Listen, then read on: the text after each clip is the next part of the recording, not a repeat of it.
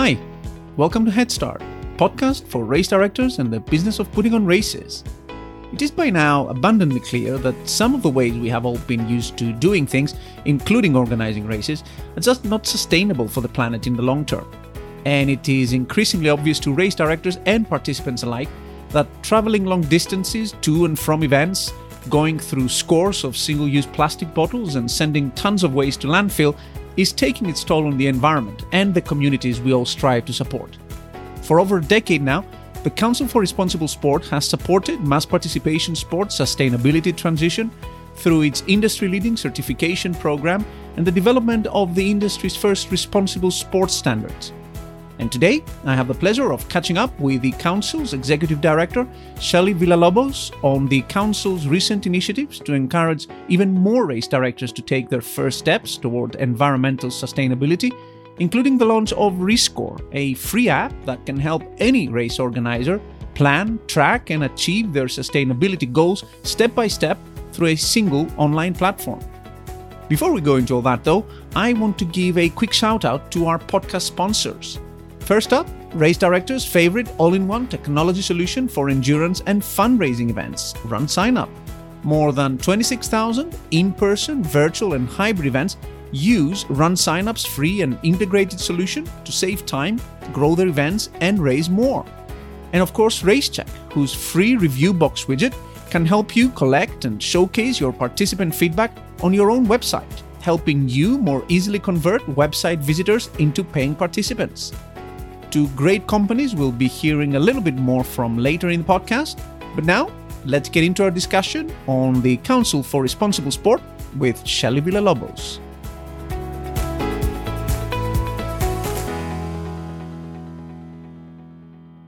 Shelly, welcome to the podcast. Thank you so much for having me, Panos. I'm glad to be here. Thank you very much for coming on. We've been trying to line this up actually for a few months now, me and you, so I'm really glad we were able to find some time to chat at last. So I'm very excited today to hear about what you guys are up to at the Council for Responsible Sport. I think you make an incredibly important contribution to the industry. But before that, why don't you tell us a little bit about you, your role, and your career at the Council for Responsible Sport so far? That sounds great. Yeah, I'm excited to tell you more about how the council's work is trying to put tools in organizers' hands that can help them translate their good intentions into action at their event. But before we get there, yes, I can share that my story of involvement with the Council for Responsible Sport really goes back to just after I finished college at the University of Oregon, which is in Eugene, Oregon. And I had been playing softball there, and I had gotten involved with our sustainability efforts and actually started working with the university athletics department on sustainability in athletics, and then did a stint with the city of Eugene as well, the local municipality, around some championship events that were coming to town and helping to make those ones more socially and environmentally responsible. So one thing led to another, and I was on the other side of the table applying events for certification with the Council for Responsible Sport. And as that contract ended, the position for certification director opened up, and I found myself excitedly involved. So that was back in 2013. I was certification director for a long time, and then our former executive director, Keith Peters, retired in 2015. So I took over as managing director at that time. And then I became our executive director as of last fall, August 2021. So been with the organization a long time now, and been focused on this work for many years, and gladly still doing this work. Okay, that's amazing. And congratulations on the recent promotion, fairly recent promotion. So it's interesting because when I came across the Council for Responsible Sport, and I have to say that at least in my mind, you guys have grown a lot in terms of your stature in the industry. But when I came across you guys a few years back, I almost thought like it was a new thing and it was only starting just then. But then when we had a chat, apparently it's been around for quite a while. So do you want to tell us a little bit about when it was formed and how it was that it came about, that people thought, we need to start this thing? Sure, yeah. So it was back in 2007 and 2000, leading up to the planning of an event that was going to take place in Portland, Oregon in 2008. It was the Freshwater Trust Portland Triathlon.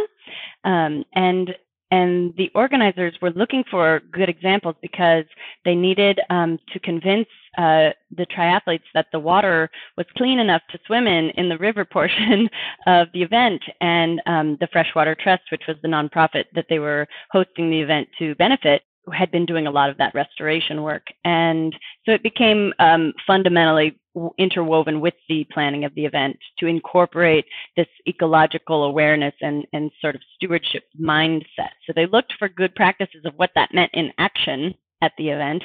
And that was the very first generation of what we now call the Responsible Sports Standards. So we're on the fourth version of standards now. That was back in 2008. 180 events have been certified to date, according to the four versions of those standards across that time. So yes, we've been growing. We've been gathering momentum, albeit slower, I think, than the founders originally envisioned. But such is life, right? We do our best. Indeed. So are you saying, if I understand you correctly, that basically initially sort of the mission was around, well, probably not entirely around just water quality, but more around how events can be put on without putting a strain on the environment, basically, and the community they operate in? That's correct. They were really coming with an ethos of, hey, we want to be responsible. We want to walk our talk. We're an organization dedicated to ecological sustainability, and how might we use an event to show that and to live that in alignment with our principles. So that was really where it began. Right. And the mission the council has today, has it changed or expanded around that or beyond that? You know, our purpose and mission remains this vision of a world where responsibly produced events are the norm rather than an exception or rare. So we want, it's sort of how I like to use the example of smoking was very common in the 60s and 70s, right? Until all of the Surgeon General warnings came out and the scientific research showed that it was unhealthy. And then it took a long time to gradually change the culture. And we've seen those numbers go down, and there's new norms in society around that, right? You used to go into a restaurant and there would be a smoking section, but no more. So the new norms of sport events would be, that's the idea, is to create these expectations that we operate more responsibly, both socially and environmentally. And when you mention sports there and sport events, most people in the audience being race directors, they would immediately think of the kind of mass participation endurance events we put on as an industry. Does the council also work with professional events beyond that? So, like some of the big paid US sports you guys have over there?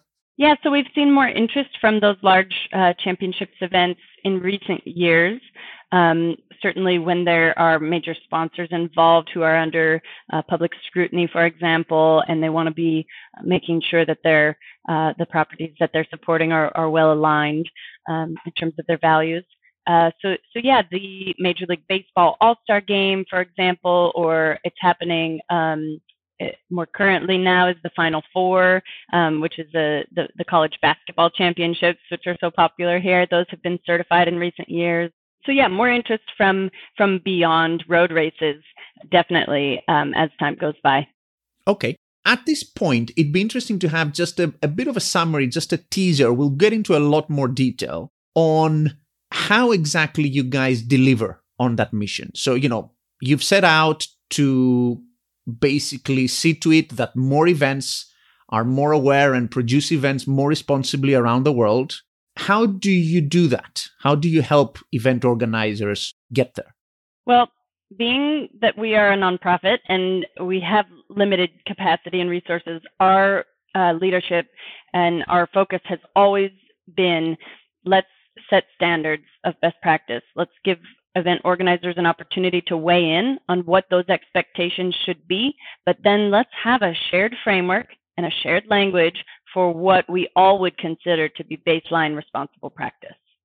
That's it in a nutshell. So we are involved with getting that feedback from event organizers and putting out standards and letting the organizers take them up or not. And so that's the we put it back in the lap, so to speak, of the race directors to say, do we want to be in alignment with these standards or not?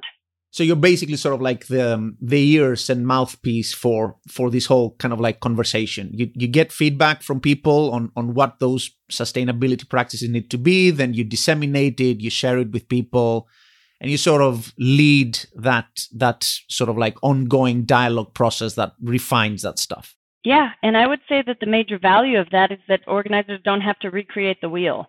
We get so many coming to us saying, we want to do the right things. What are they? And so we have this collection to share. Okay, great. And you mentioned there that you guys are a nonprofit. In terms of your governance, I guess you guys have some kind of board overseeing the work you do? We do, yeah. We have an all-volunteer, 10-person board of directors that is in charge of setting the strategy and forward vision for the organization, and a small staff dedicated to implementing it. Absolutely. And I know you carry, you have a lot on your plate, speaking of small staffs, which is always great. Lots of challenges every day for you to look at. In terms of the funding of the organization, how does that work? Do you get sort of donations? Is it through the services you provide? How do you fund yourselves? Sport is, and maybe we'll get into this more later, but generally sport is quite under-regulated as a market. A lot of it is privately owned, and it sort of slips by a lot of regulatory agencies' purview outside of permits and whatnot. So I'm sure organizers have lots of experience with their municipalities in terms of seeking permits. But beyond that, sport is highly unregulated, and so it's all voluntary. We do charge a fee for the certification, so that pays for a third-party evaluator to verify activities, which includes an on-site visit, and it affords us to have our small administrative costs and the licensing sort of that logo of certification that they earn. Right. And we're going to jump into certification actually in a minute. It's a really important aspect of what you guys do when you certify events. And all the different things that come to this and the best practices. In terms of the council and its standing and collaboration and working with other similarly minded agencies and efforts around the world, how do you sort of fit into that global sustainability puzzle as an organization? We operate largely independently of them, but generally following a similar model as some of the other certification offerings. For example, the Global Reporting Initiative or the International Standards Organization, where those are much, much larger organizations that set standards across many sectors and industries. We stay focused on sport, just being that we were created by event organizers for event organizers. So we really try to stay in our lane, as it were. I see. Is it that you operate entirely in the US? I mean, I know some really high-profile events that get certified by you, or do you also do work outside of the US as well? We've been open to certifying events anywhere that there's interest in doing it, but there is some language barrier, being that our staff just speaks Spanish and English. So we've certified events in 8 countries now, some Latin American countries. There are several events in Colombia, in Venezuela, and in Bolivia, and in Mexico that have earned certification. And we've seen some more interest in Europe, but and actually a couple events in Italy have been certified as well. But beyond that, we await the interest and the efforts to certify events from folks everywhere, with the ability to submit their things in English is really our limiting factor, English or Spanish. That's an interesting question that we're also going to sort of like visit a little bit later. But now that you mentioned all these countries and all these parts of the world, do you have a sense for the relative affinity of different countries and how close they are to the sustainability race, I guess, of the sustainability effort? Do you find that people maybe in some parts of the world are a little bit more aware and a little bit more keen to be doing stuff, and others are maybe lagging a little bit in that? It's a good question. I don't want to get too specific because I think we've seen excellent efforts from almost all of the events. It's as if the events that choose to make their way to council certification, they're very willing to look deeply at the standards, and they've already done some work to incorporate a lot of that, not because they're the standards, but because that's what those organizations already value. They value community and outreach and collaboration and partnership for the common good. So that is a great baseline that we work forward from. Right. Yeah. And I guess the people that come to you are already sort of self-selecting in the sense that, if you have an interest in reaching out to you guys, then, you're already a little bit ahead of the curve in thinking through these things. So let's talk a little bit about certification, which is a very important thing that you do, and how your standards work around that. Basically, just take some time to walk us through the process, the standards, how they come together, and what people can look forward to on the other end. Great. We see organizations come to us at very different stages, and we invite them all, wherever you are on your social or environmental responsibility journey. It is by necessity different for everyone, because if you're really looking inward, your values and your local community or where you're hosting events, that's all circumstantial. And so we invite them to start where they are and build from that with these best practices in mind. And so with that, a certification project starts with a self-assessment, and we look up and down the standards. There are 5 categories which we use to organize the best practices. Very briefly, I'll just highlight them. The first is planning and communication. So having that strategy, having the planning and the communications in place. Second category is procurement. So how are you bringing about the goods and services to deliver your events? The third is resource management, which includes how you're managing waste and preventing waste up front, how you're measuring water use and advocating perhaps for its conservation, any kind of restoration work. And then it also includes the energy and carbon piece. So events require energy and transportation, and that produces climate changing emissions. And so helping organizers to account for those emissions and ideally compensate for them or reduce them outright.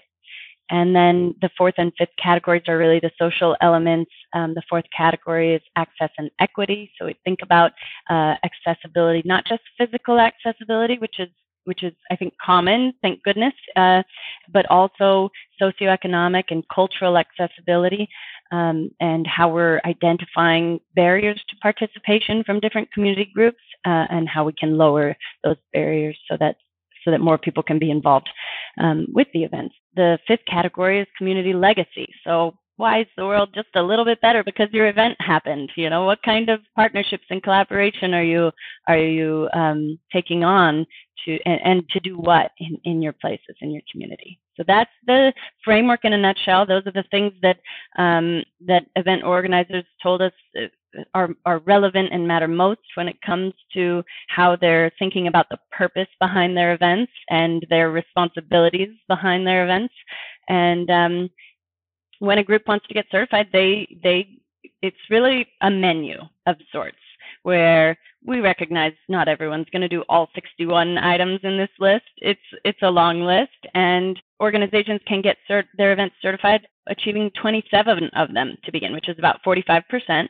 And that's the baseline to say you've done these kind of, there's 5 or 6 mandatory items or obligatory items. And beyond that, it's a menu. What makes the most sense for your events, and where are you seeing the most value in these practices? So they can move up on a merit-based system from there. The more of the practices that they implement and demonstrate, the higher level of achievement they can earn with the certification seal. And we've seen folks use their seals in many different ways, from pages on their website and on the footers of their website to on reusable grocery bags that they're handing out instead of metals, or on water bottles that are reusable and as a way to prevent plastic waste, and there's lots of different ways we're seeing that being used. Yeah. So basically, because I've seen the list and actually we're going to link it in the episode notes, is as you say, there's like 60 bullets of, these are the things that you could and should be doing if you're interested in making your event more sustainable and more inclusive, et cetera, et cetera. They're sort of grouped in 5 categories, the categories that you mentioned. And then you can get certified to a different level of certification according to how many of those boxes you tick, essentially. And some, as you say, sort of are, they're sort of like table stakes. You just have to do some of them, right? Some basic ones. And then the other ones are, you can choose whether, it makes more sense for you to try and put your efforts into, improving this versus improving that, for example. I think you've said that there's a consultation process through which all of these kind of like standards get revisited. How do you decide in the end which ones make it? So basically, which are going to be the 60 ones that make it through to the official certification list and which ones don't? Yeah, that's it's a long process of stakeholder engagement. So it's reaching out to the event organizers from events that have achieved certification. So we think that they have invested in the program, right, as a community of peers coming together to say these are the things that we value. So we think they absolutely have earned a say in what comes next and what deserves to be on that list and not. So every few years we go through the process of putting together an advisory committee, putting together an industry survey that folks can comment on, open public comment on the draft standards. That process helps us to then sort through any items that needed updating or a slight revision or that were not as relevant anymore and maybe need to be phased out, leaving room for the new good practices to come in. So I would say in general, it's a process of stakeholder engagement. The standards get updated every few years. We think that people who have been through the certification process have earned themselves the right to have a say in what are those best practices that should be on the list and not, as well as the general public. So we put a survey out there for event organizers who have experience with organizing to let us know what they think. And then we also make the draft standards available for public comment so that we can see what we've missed, right? We can't think of everything. And so bringing as many people into that conversation as possible is very important to us. And we'll be updating the single event standards here in the next couple of years. So I would put that on everyone's radar who is listening to please get involved with that process and have your say. Absolutely. And we'll help raise some awareness around that as well. It's a very worthwhile cause. In terms of the standards, is there any bias perhaps in favor of specific events, or are they perhaps meant to work a little bit better for some kinds of events or maybe even some locations? Would they be quite universal? How do you deal with basically producing something that needs to be relevant across, like from a 5K to an Ironman triathlon, from Oregon to China? Yeah, it's a great question. We've tried to make the standards specific to the power of the platform of sport, right? And so what is the unique cultural influence of a sporting event?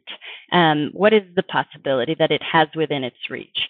And that's where we begin. And then we try not to get too prescriptive about the exact items and what they look like. So for example, in section 2, which is procurement, the first standard is, do you have a procurement policy? Do you have a plan by which you follow to bring about the goods and services and do your contracting work?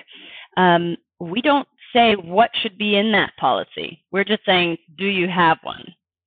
And so a lot of organizations will go and they'll say, okay, we're going to eliminate styrofoam and we're going to eliminate extra plastic and we're going to seek reusable and recycled materials in all of our printing and our T-shirts and whatever merchandise we're purchasing.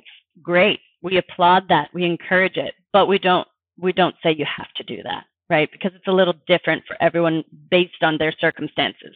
We've also left room in the standards for innovations and that are not specific about anything. It's just within those 5 categories. So planning and communications, innovation looks like many different things. A lot of groups are moving towards using apps to communicate digitally instead of doing a lot of printed materials, so that prevents waste. There's been so many different ways that people have gotten creative, and so we wanted to leave space in the standard for those. Also, there's a thing that we call a la carte. So similar to an a la carte menu at a restaurant where you're choosing from individual items, we've made a list and said you could get points for doing any of these things. We don't expect you to do them all. So that's some of the ways that we've tried to incorporate some flexibility into the program that can address the differences that happen with the different circumstances of events all over the place.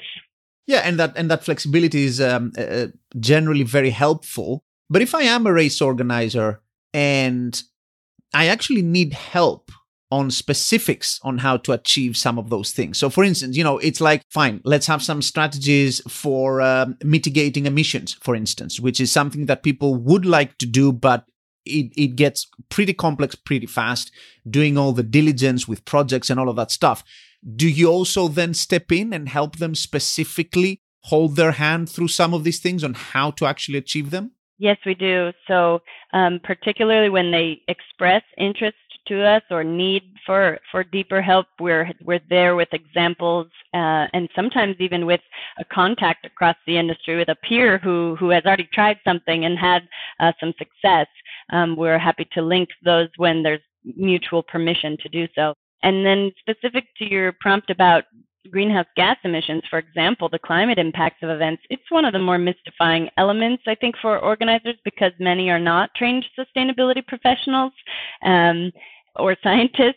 So we went ahead and created a GHG tracker for events that really just prompts you to a few more simplified questions and a few more specific data points. For example, approximately how many miles did so-and-so travel to bring you that service for the event, your time or your, whatever it may be, to help and then run the calculations for you so that you're not having to look up emissions factors and do multiplication around units of measurement that you're not familiar with. So that's one example of where we're trying to make it easier and lower the bar for entry so that people can get in there, take care of their responsibility, and move forward confidently. Examples have been really useful in the system and just pointing to good practices across the network of events, of which there are so many now, and the library is ever growing. Because I also actually, a few podcasts back, I had Bruce Rayner talking to me from Athletes for a Fit Planet. And he actually mentioned that he also helps events through the certification process. Are there more people like him? People may turn to sort of as consultants to help them through the process? Yes, and I do recommend working with consultants if you have the capacity to do so. Bruce and his group and many others in the space do a wonderful job, and they really bring a lot of value to events and the work they do and help their impacts be amplified, which I believe leads to a better reputation and more retention, not just of runners, but of volunteers, and staff. And it builds a culture where there's purposeful work being done that's seeking and groups seeking improvement over the years. That's the kind of stuff that motivates people to stay and to continue their involvement. And actually, as a side question, you mentioned there are some of the new technologies coming through for paperless communications and other things. There's a few vendors in the industry who particularly put out products around that. How do you guys at the council work with them and with other commercial partners who may have some tools in this effort of making events more sustainable? Do you promote them? Do you sort of, try to keep an arm's length towards those kinds of guys? How do you work with them? Yeah, we haven't really cracked that nut very well, to be honest, because of our desire to remain independent.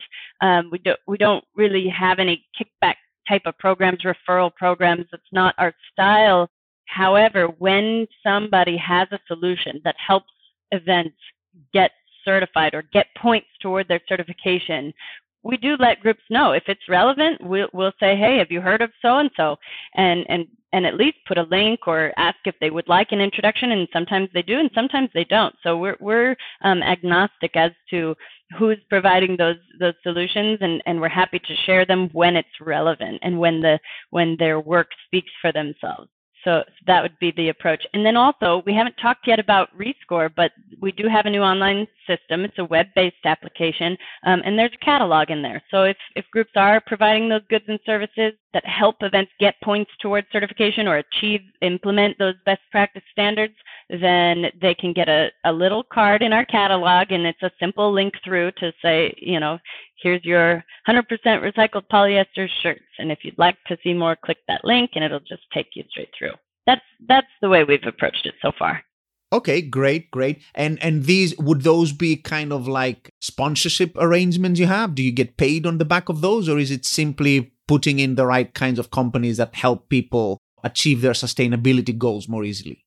Right now, the criteria is you've got to offer a product that will help someone get a point towards their certification. And no, we don't receive paybacks or kickbacks on that at all. And then their space, if they have that well-aligned service or product, that space is free in our catalog.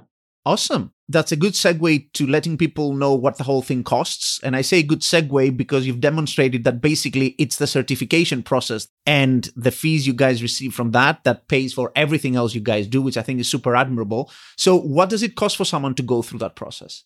So for single events, large events, there's a baseline fee. It ranges based on the size and revenue of that event.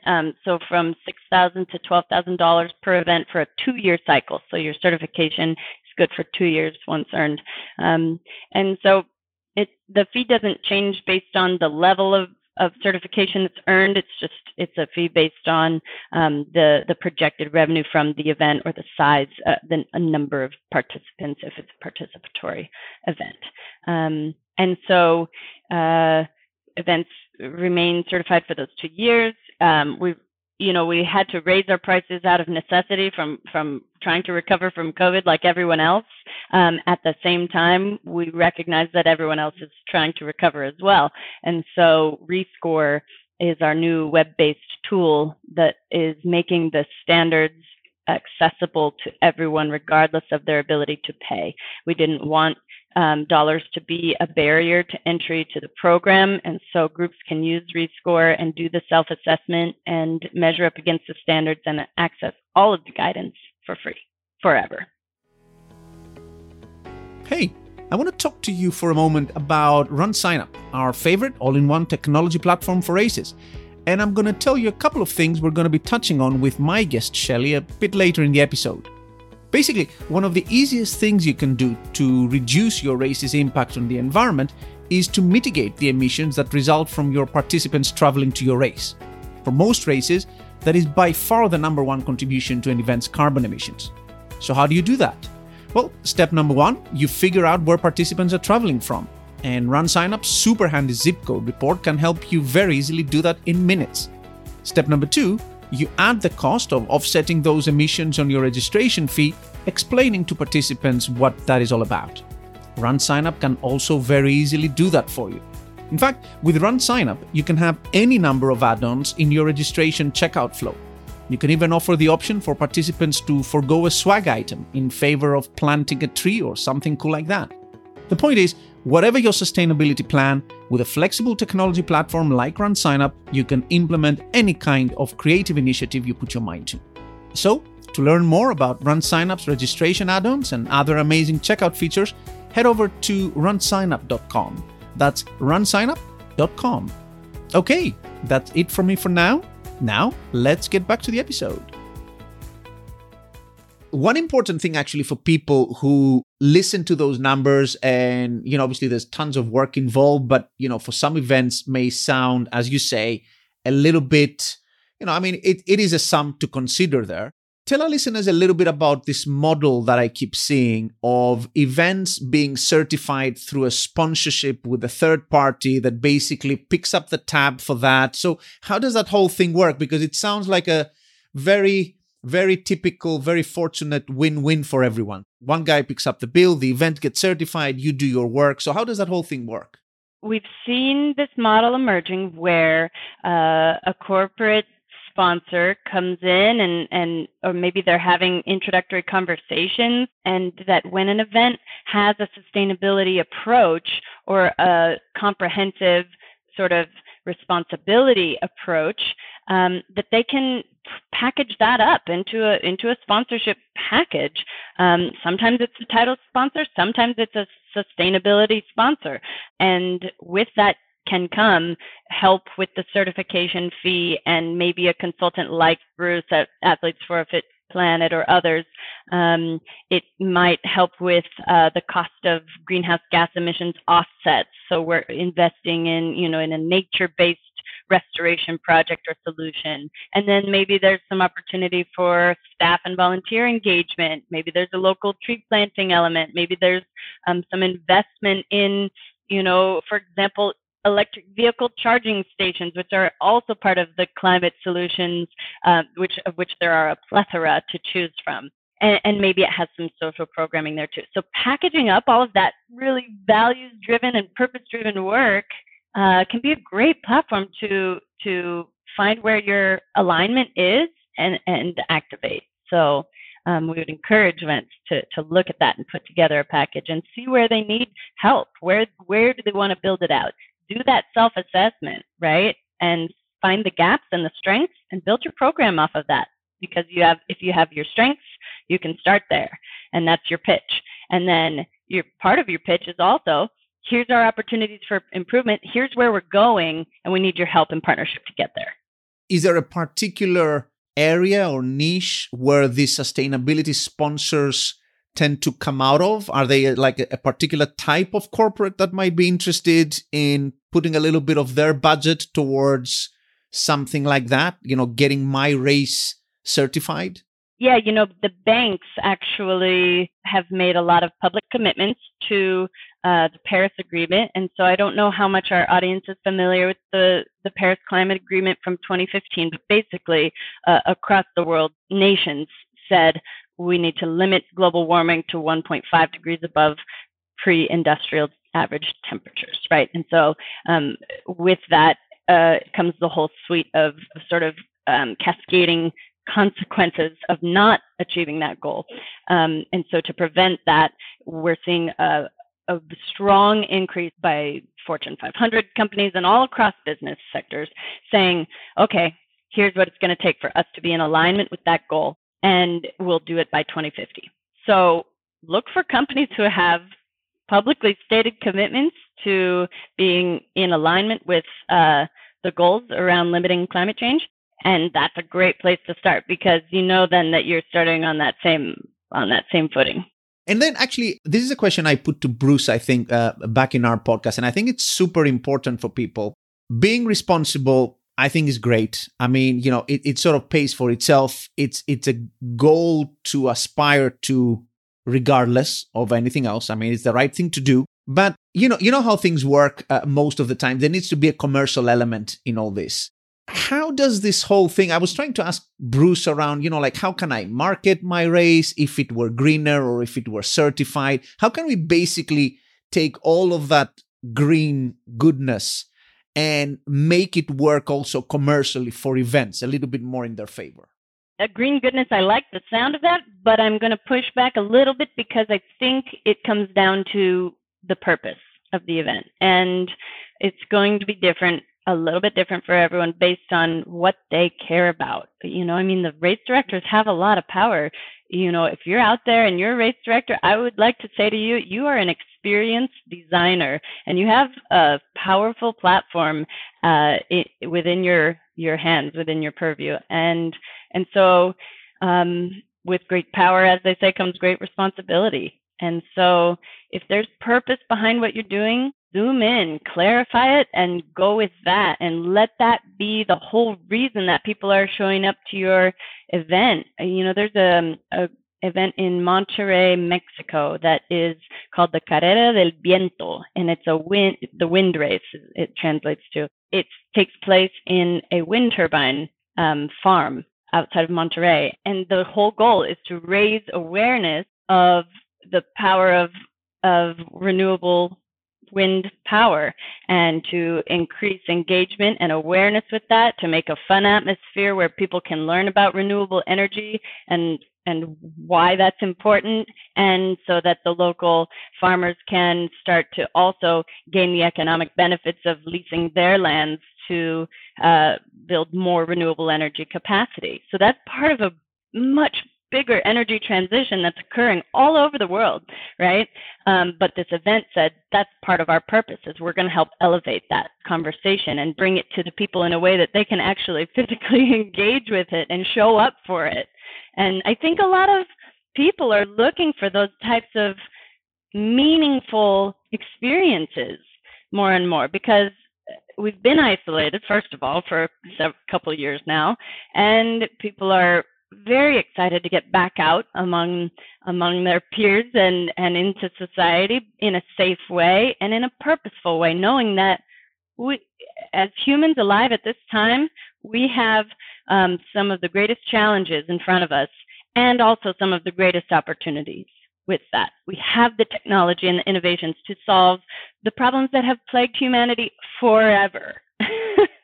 and if we set our minds to it, call me naive, but I believe that if we all oriented ourselves around purpose rather than economics is a tool. It's a system to help us achieve our goals. So what is the purpose behind it, right? No, I completely agree. It's just that, and I was talking to someone about this actually. It's interesting that you focus on purpose. I think purpose can be very important, very potent commercially. Not in the way that, let's take the purpose and just monetize it for the sake of it. But as you say, I think keeping an eye on your purpose, and also I was talking to Peter Abraham, another guest I had, on branding and stuff like that, and your mission and storytelling. And all of that stuff is really important. And that's sort of like where I was heading to. Basically, how do I take my focus around these things, around sustainability and the effort that I put into it, and just perhaps maybe not monetize, but basically publicize it a little bit more, make more of what I'm doing and communicate that better to my audience and the rest of the world. Yes. How can we do well while doing good, or through exactly. by doing good? Yes. I think that's careful messaging that is deeply, if you have a deeply rooted purpose, then the messaging comes naturally from that. It really just builds itself. If your job is if your whole purpose for being as an event is to help restore these 10 acres of land, and we're going to run on this land, and we are going to restore it as a community over the coming years, like, your marketing program just built itself. All of your messaging is that you, as a participant, have a chance to be part of this, to be part of a solution, to be part of a community that is doing good for the world, and that we need your involvement. And yes, it's good for you also for your own personal health and well-being. Indeed. Yeah, that's exactly what I was thinking of. Speaking of all of that, and it sounds like we've come a long way, how does it feel to you? You've been working in this since 2013, I think you mentioned, in this particular field. What's your sense in terms of the progress that the industry has achieved in the way of becoming more aware of these issues, but also practically in terms of actually reducing our carbon footprint and other initiatives that are quite important in this effort? I would say the farthest that the most progress that I've seen made is in awareness of event organizers of the opportunity and the responsibilities that they have. So there's more desire to do the right things than ever before. At the same time, we've not come far enough and not fast enough by any a stretch of the imagination. I think in 2022, I don't really have to remind most of the audience that we are facing the prospect of severe consequences from rapid climate change and the associated biodiversity loss and climate refugeeism and weather variability and expensive weather events and deadly, right? I mean, so we have difficult prospects on the horizon. At the same time, events can be a microphone. They can be an awareness building platform for these events. I encourage events to work with their local municipalities on messaging, on sort of public service announcement type of work. But if you can go deeper, if you can get your local municipality to go deeper with you about what's being done to build our community's resilience to this and what are we doing to mitigate the effects of climate change locally, and focus in on building awareness of those things, because it's so many different solutions. You know what I mean? Growing a little bit more of your own food to reduce food insecurity. I mean, kids love growing food. Get involved, right? And then link that with your running programs, youth running, and get the parents out there too. And those are the ones who will turn up for your events. You know, I mean, it's sort of building out the community element of the year round. What is your organization doing year round? And for event organizers who are volunteers and this is just a side thing for them, you know, that'll be a little bit more of a challenge for those ones other than the ones who are maybe have a full-time staff that goes year-round. So it looks a little different for everyone. It can get quite daunting, you know, when we actually, you know, set the bar at actually doing something meaningful for climate change, which is a pretty big issue. How do we communicate to people that small practical things they can do can have a meaningful impact? So what would be like, you know, if you were to tell a race director a couple of easy wins that they can do, that they can immediately, you know, like move the needle in terms of how their event is doing on the environmental sustainability front, what would those be? You know, that's a great question. Thank you for asking it, because not every event can do it all, right? Like, we cannot take the weight of the world on our shoulders. We can play one small role. We all have a small part to play. And so I think that's also true for events, which can immediately, without very much effort, make a high impact of controlling the event impact by incorporating the cost of a greenhouse gas emissions offset to compensate for the travel that's required to get to events. We need people to travel to and from events, and it's the biggest source of climate change impact contribution from any given event, by far, even more than any of the waste that you're generating on the course. And that's not to say we shouldn't try to prevent waste, but it pales in comparison to the impact ecologically of the travel to and from the event. So if organizers can incorporate that cost into the price of their ticket, that's the ideal. And then just earmark those funds and start investing in a project that is pulling down those emissions elsewhere, right? So even though people are traveling to and from the event and they're emitting those gases, if you can invest in a project that's drawing them down into the plant matter, into the soil elsewhere, then we're compensating and finding balance. And really, climate change is a large math problem for the balance of the gases in the atmosphere or stored in the soil and in living plant matter, or in the oceans, which do a lot of carbon storage as well.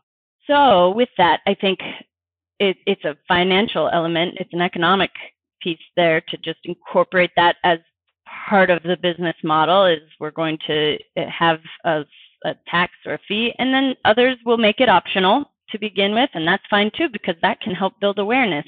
You know, maybe people will click the button that you put on as part of the registration flow that says, why would I contribute $2 extra to the fee to offset my carbon? And that can be an educational thing.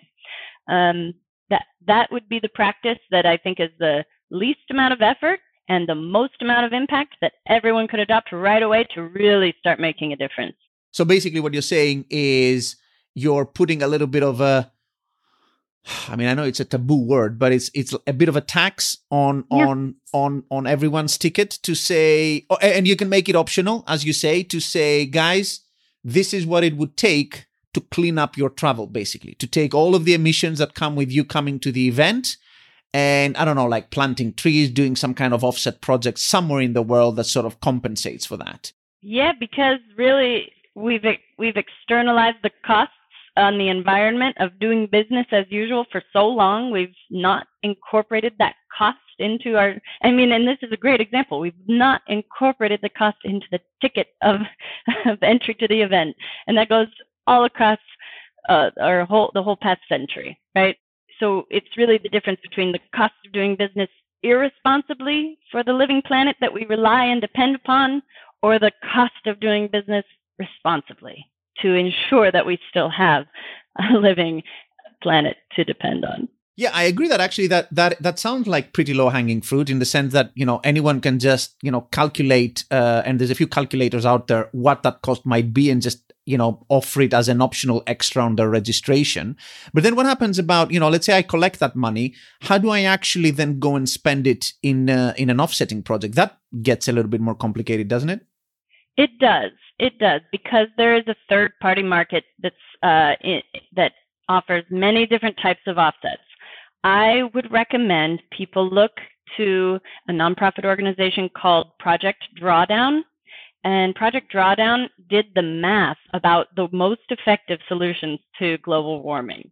And they said, okay, if we move all of the cow pasturing to from feedlots where they're eating, GMO corn to grass-fed pasture where the cow patties are fertilizing the pastures and we're rotating them through and they're storing the carbon in the soil, that has X amount of impact on climate change and will relieve the problem by this much. And so they don't recommend specific offsets, but if you browse the top 100 solutions to global warming, I think you'll get some great ideas of where you might spend those funds. And there is a third-party market of folks selling offsets where they have done that math for you and they've identified the projects to invest in, and they can help you facilitate that transaction and give you certificates to say that if your money hadn't been invested, this much would have been emitted, but thanks to you it wasn't. And then there's the option of investing in something that is more community driven, so looking to the local groups that are active in that space and seeing if there's anything local first that is worthy and sort of viable of supporting, that maybe needs some volunteers out to plant native shrubbery at the preserve, at the local ecological preserve. And there's many ways that it looks, but even keeping cars' tires pumped to their actual to the recommended inflation level, that has an impact, right? Because then you're being more fuel efficient and you need less. So anything that's reducing demand for driving or for fuel, all of those are solutions. So there's so many. I hesitate to point to just one because there are so many. But is there like an actual vetted kind of organization? Like I know for charities, there's organizations who sort of compile statistics and follow all the different nonprofits and, how transparent they are and all of that. And generally the industry trusts them. Is there a place where I can go with my money that I've collected from all the different contributions from people and be fairly confident that if I put my money with that organization, it's going to find its way through to actual carbon reducing legitimate projects? Yes, there are. And there's verified carbon offset projects. So that would be my recommendation, is to look for groups that are vending verified carbon offsets. So there's just similar to we have standards and criteria for certifying events. There are standards and criteria for verifying that your offsets have impact. And so if a group is selling offsets that are verified, that's ideal. Super. So the other big thing that I think people may have in mind beyond travel and greenhouse gases, which, as you say, surprisingly, maybe to me and some other folks before I got to know a little bit about this, is the biggest thing. So greenhouse gas emissions is the biggest thing.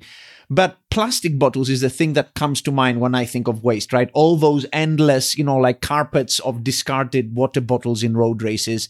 I guess when it comes to waste, that's a pretty big factor there. What are some good easy wins on that? Basically, what people can they do? And also, what's your opinion of the progress the whole capless movement has made in the industry? I know lots of trail running races, which I consider to be quite pioneering in our industry, have gotten there. But what's the hope and the prospects for the remainder of the industry? Like your 10K local road race in actually hoping to reduce their water bottle waste in a practical way. Yeah, we've seen lots of success with even very large events like the Chicago Marathon going towards compostable small serve cups, so your 5-ounce cup that is compostable, and then actually making the effort to sweep and gather and compost those. So identifying local farms and maybe a commercial compost facility. It's different everywhere. So in Europe, large compost operations are more common than in the United States currently. But some places have access to them, and then some farms have large compost operations that they operate independently. So, giving a call around and seeing if they could take that material.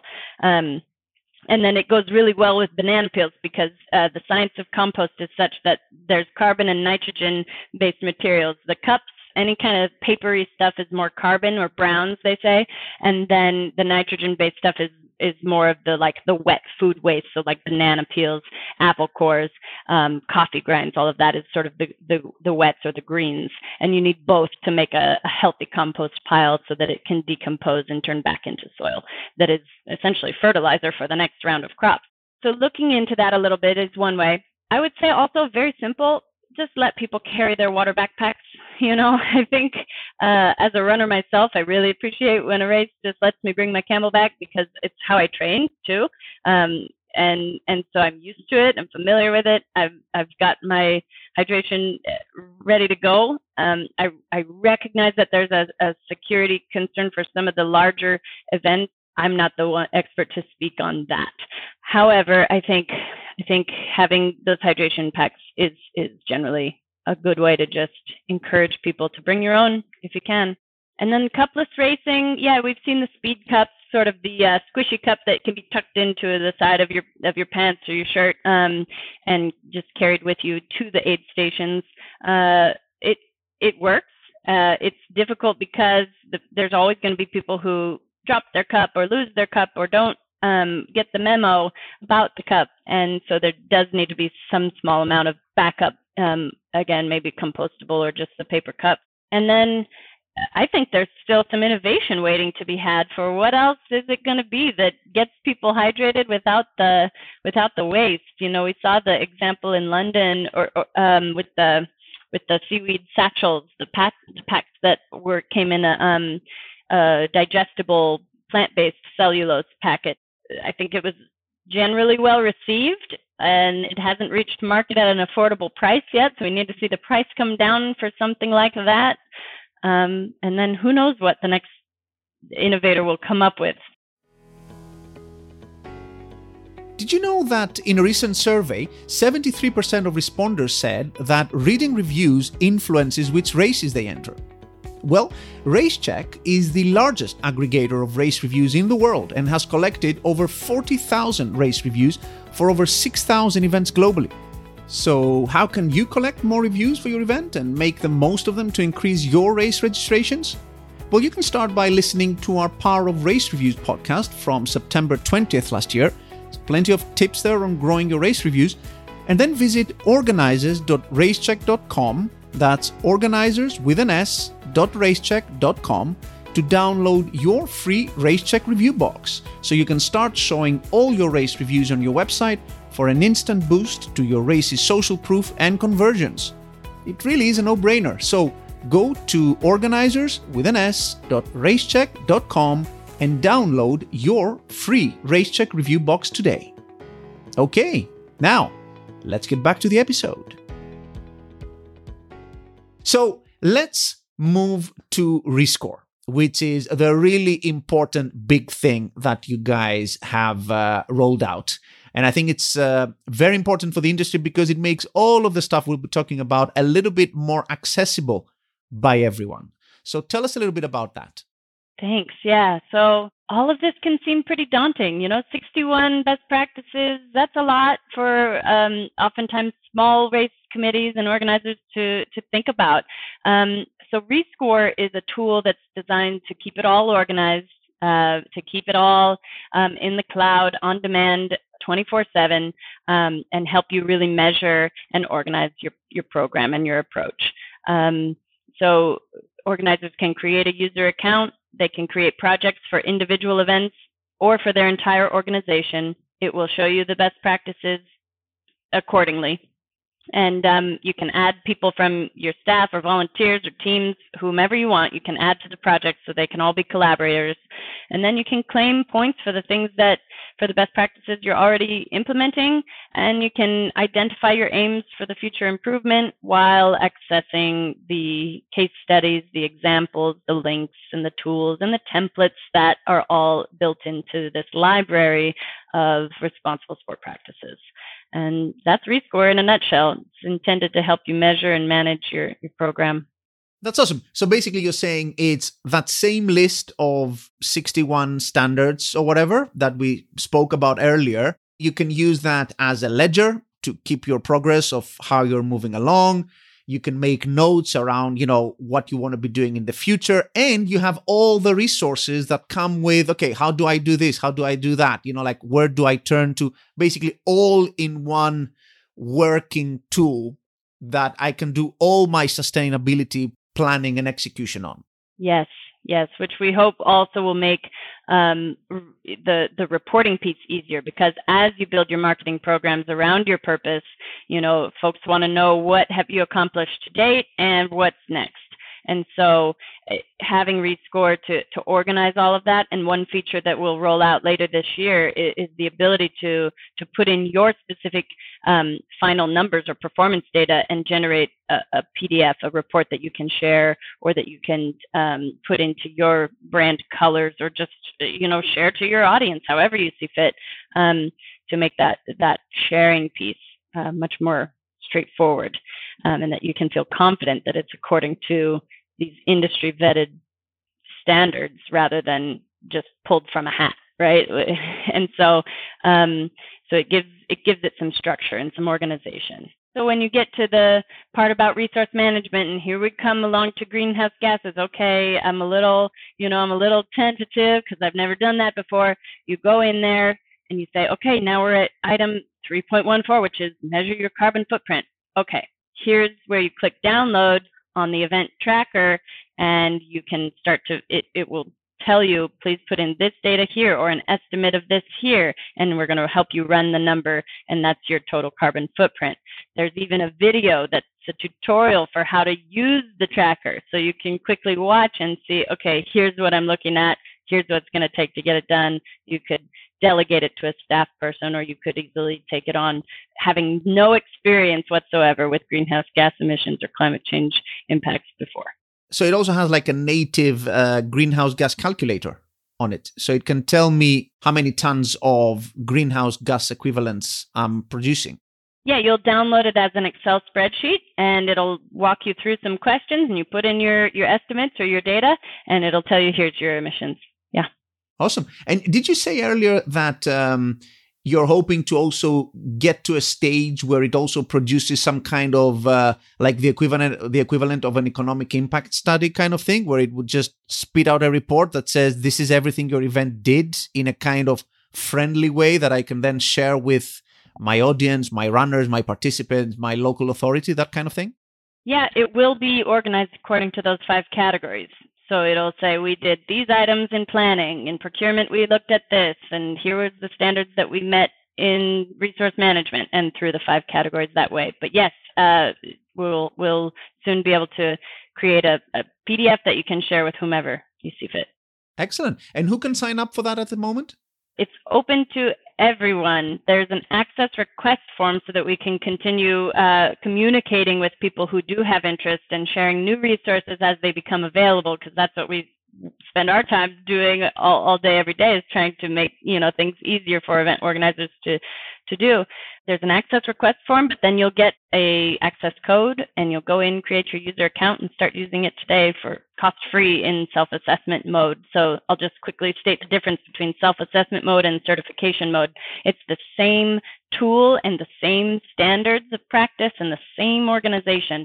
The only difference is that when an event is seeking certification, we bring in that independent verifier to check the documents and to maybe sometimes ask follow-up questions to the organizers or their providers directly to verify their actions. And that's the only difference in terms of the actual functioning of the Rescore tool. Right. So basically you're saying you can either use it DIY just to track your progress or even as a test for future certification, or you can actually use it as a way to communicate with you guys at the council and submit all of your data so you can actually get certified through it as well. That is correct. And you can begin a project in self-assessment mode, and maybe you see, oh my gosh, we're doing 30 of these items. We have enough to be certified, and now we want to go ahead and do it. Let's get the full benefit of being able to market ourselves as certified, and share that story and have the council's help sharing the story and recognizing us independently, right? That's the idea. So groups can then switch into certification mode at any time through that project that they feel confident that they're ready to do so. And how much does it cost using this tool? Using the tool in self-assessment mode is totally free, cost-free at all times. When groups want to move into certification mode, that's when they pay the certification fee, which I mentioned earlier. And all of this is available on our website too, to read more about the details in the process. Okay. The tool was launched, if I remember correctly, earlier this year, wasn't it? Yeah, just a couple months ago. In fact, it was mid-February that it was publicly launched. So we've had some early users testing it last fall, and now it's available to everyone. Super. And how has it been received so far by organizers? Are they quite keen to give it a try? I think most of the feedback we've received is positive. They're saying it's user friendly, it's clearly organized. It's helping us get access to things that we hadn't been able to address because of lack of capacity or knowledge, or just items that we didn't have staff expertise on. So I think it's doing its job so far, and we hope to see it become more and more adopted as time goes by. Because I think actually the certification process is helpful. Having the standards and the checklist is helpful. But I think the most helpful thing for most people who are not particularly savvy around these things is, how do I actually get to check that box, right? It's not so much tracking which boxes I tick. It's more like, okay, yeah, fine. I want to mitigate my carbon emissions. How do I actually do that? Which is great, because then through the app, and we should mention it's a web app. People shouldn't think that it's like a native thing on your phone. It's a web application, but you can actually get through all of those resources integrated through the tool. That's right. So at sportrescore.com, you just go and log in. You just create your user account, you log in, and from there you can access all of that guidance about how to actually do these things, and the resources we've developed and the examples that have come from those 180 events that have been there and been trying it and been innovating as they go. There's a great feature in the tool as well, called case studies, where groups can put their own examples in, because we've met so many who maybe they've been really focused on one certain element of their programming and they've just made it excellent, and so we want them to share their stories too and make them available to event organizers everywhere in the network. So there is a tool where people can share their own good practices as well. Those same resources that sort of come through Rescore, categorized according to the different standards and the 5 pillars. Can I also, as a race director, access them somewhere on your website? Do you have like a general resource section or a library where I can go and look up how do I reduce waste, or how do I mitigate some of my greenhouse gas emissions? That's all happening within Rescore at this point. So we're really building Rescore up as the library. There are some limited resources available on our website, just councilforresponsiblesport.org, and there's a resource page there, as well as you can, at any time, folks can download the best practice guidance just from our website as a PDF. But I'm really encouraging folks to go ahead and give Rescore a try. It's really, we're building up the library of resources there. Excellent. Yeah, I think it makes more sense generally, of course, to have it as part of how it connects with everything else, to have those resources built in there. And we should actually say that Rescore was developed by TCS, so Tata Consultancy Services, which also have a very big footprint in our industry. Do you want to give a quick shout out to those guys for all the help they provided? Of course I do. Yes, it wouldn't have been possible at all without the generous support of TCS and their brilliant designers and engineers. So they really took the idea of Rescore and turned it into a reality. And so they are so astute and so capable with taking any of your information, right, and turning it into an applicable, usable, user-friendly system. So huge shout out to TCS. This free resource would not have been possible without them. Awesome. And thanks from everyone, I guess, all race directors who are going to be using this for free. Big thanks to those guys. It's a really big step. It's a big investment, right? So I appreciate it. It probably wouldn't have been possible without someone like TCS coming in and having both the expertise and the resources to deliver this. So I wanted to wrap up on a quick discussion on how you see the future of sustainability and trends in the industry and how the whole thing is going, particularly in terms of specific practices. Do you see some things right now being adopted by events that are maybe a little bit ahead of the curve right now, but you expect to become more like the norm across all events in terms of sustainability practices? Yeah, thanks for that question. I'm going to emphasize again that race organizers can't take the weight of the world on their shoulders, right? There's lots of opportunity with events and being that experienced designer. And yet I think the encouragement is to zoom in on what is most important for the leadership committee or the community that is participating in that event, because it is going to look different everywhere. Climate change is a systems change problem at its core. I mean, from the food we eat to the clothes we wear to how we move around and how we move those goods around our global economy. These are huge issues.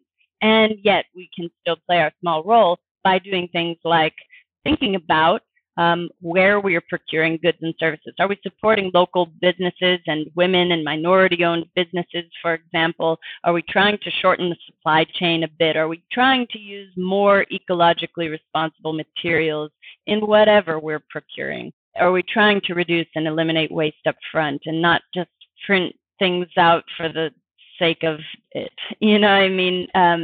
Can we look at the material and physical goods and just be resourceful, right? Just not excessive, but appropriate.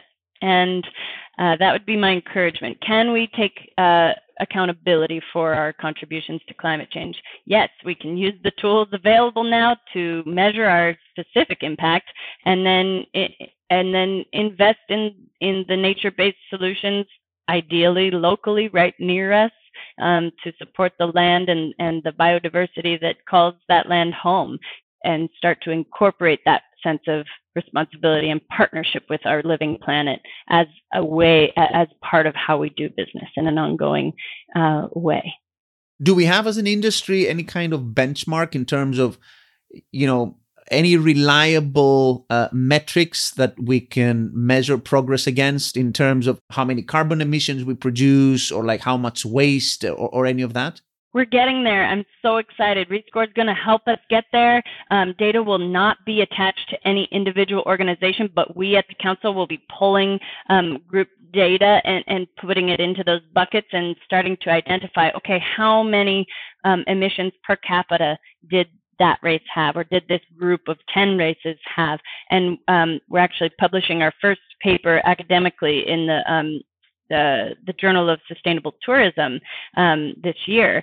identifying some of our initial findings around per capita emissions from travel to and from races, as well as we'll be able to look at waste generation per capita per participant, for example. So we'll be coming down the line with sort of benchmarks, and then if you're really striving, here's what you might aim for. So look out for that down the line. Okay, great. So there's another positive aspect to Rescore. You're saying that all the data that's going to be coming through, you're going to use to basically be able to finally get a little bit more reliable numbers on what we're actually producing and how that's changing, which is super helpful. Yes, very excited for that. Awesome. What other, if any, future plans do you guys have at the council? I mean, I know Rescore is a big focus right now, and it's probably going to be taking a lot of your energy, but are there any big, grand projects or initiatives on the way? Our vision has not changed over all these years. It's responsible sporting events as the norm. And I think we still have a ways to go until everyone's really looking at their greenhouse gas emissions and at their waste and at their procurement and supply chains and looking at their inclusion and their outreach to community. I think we have a ways to go. So we're going to keep working towards making responsibly produced events easier and more accessible for organizers to achieve.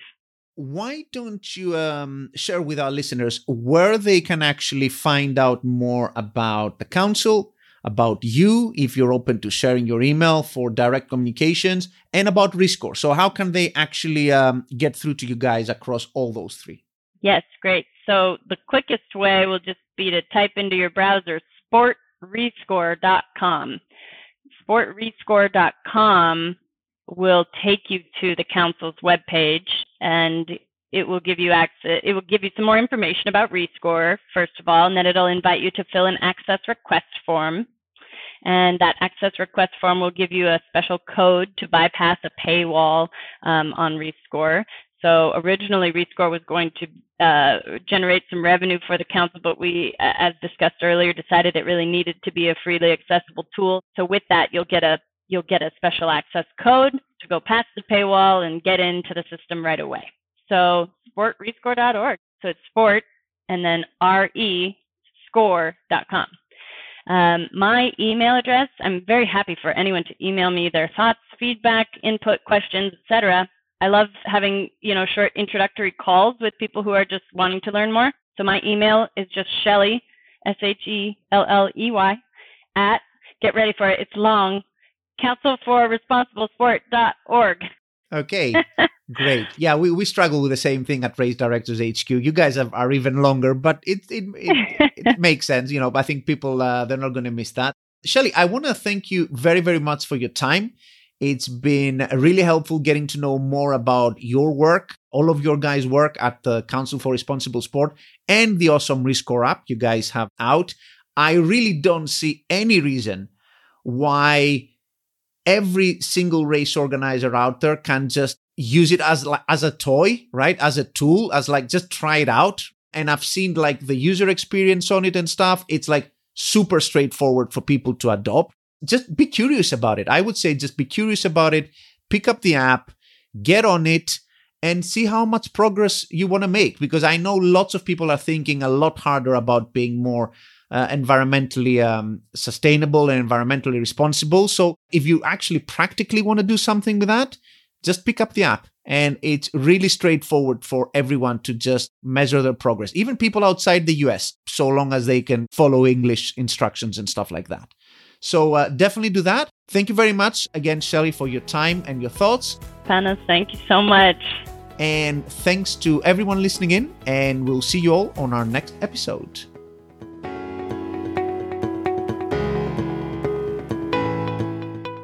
I hope you enjoyed this episode on the Council for Responsible Sport with my guest, Council for Responsible Sport Executive Director, Shelley Villalobos. You can find more resources on anything and everything related to race directing on our website, racedirectorshq.com. You can also share your questions about sustainable event planning practices or anything else in our Facebook group, Race Directors Hub. Many, many thanks again to our awesome podcast sponsors, Run Sign Up and RaceCheck, for sponsoring today's episode. And if you enjoyed this episode, please don't forget to subscribe on your favorite player. and check out our podcast back catalog for more great content like this. Until our next episode, take care and keep putting on amazing races.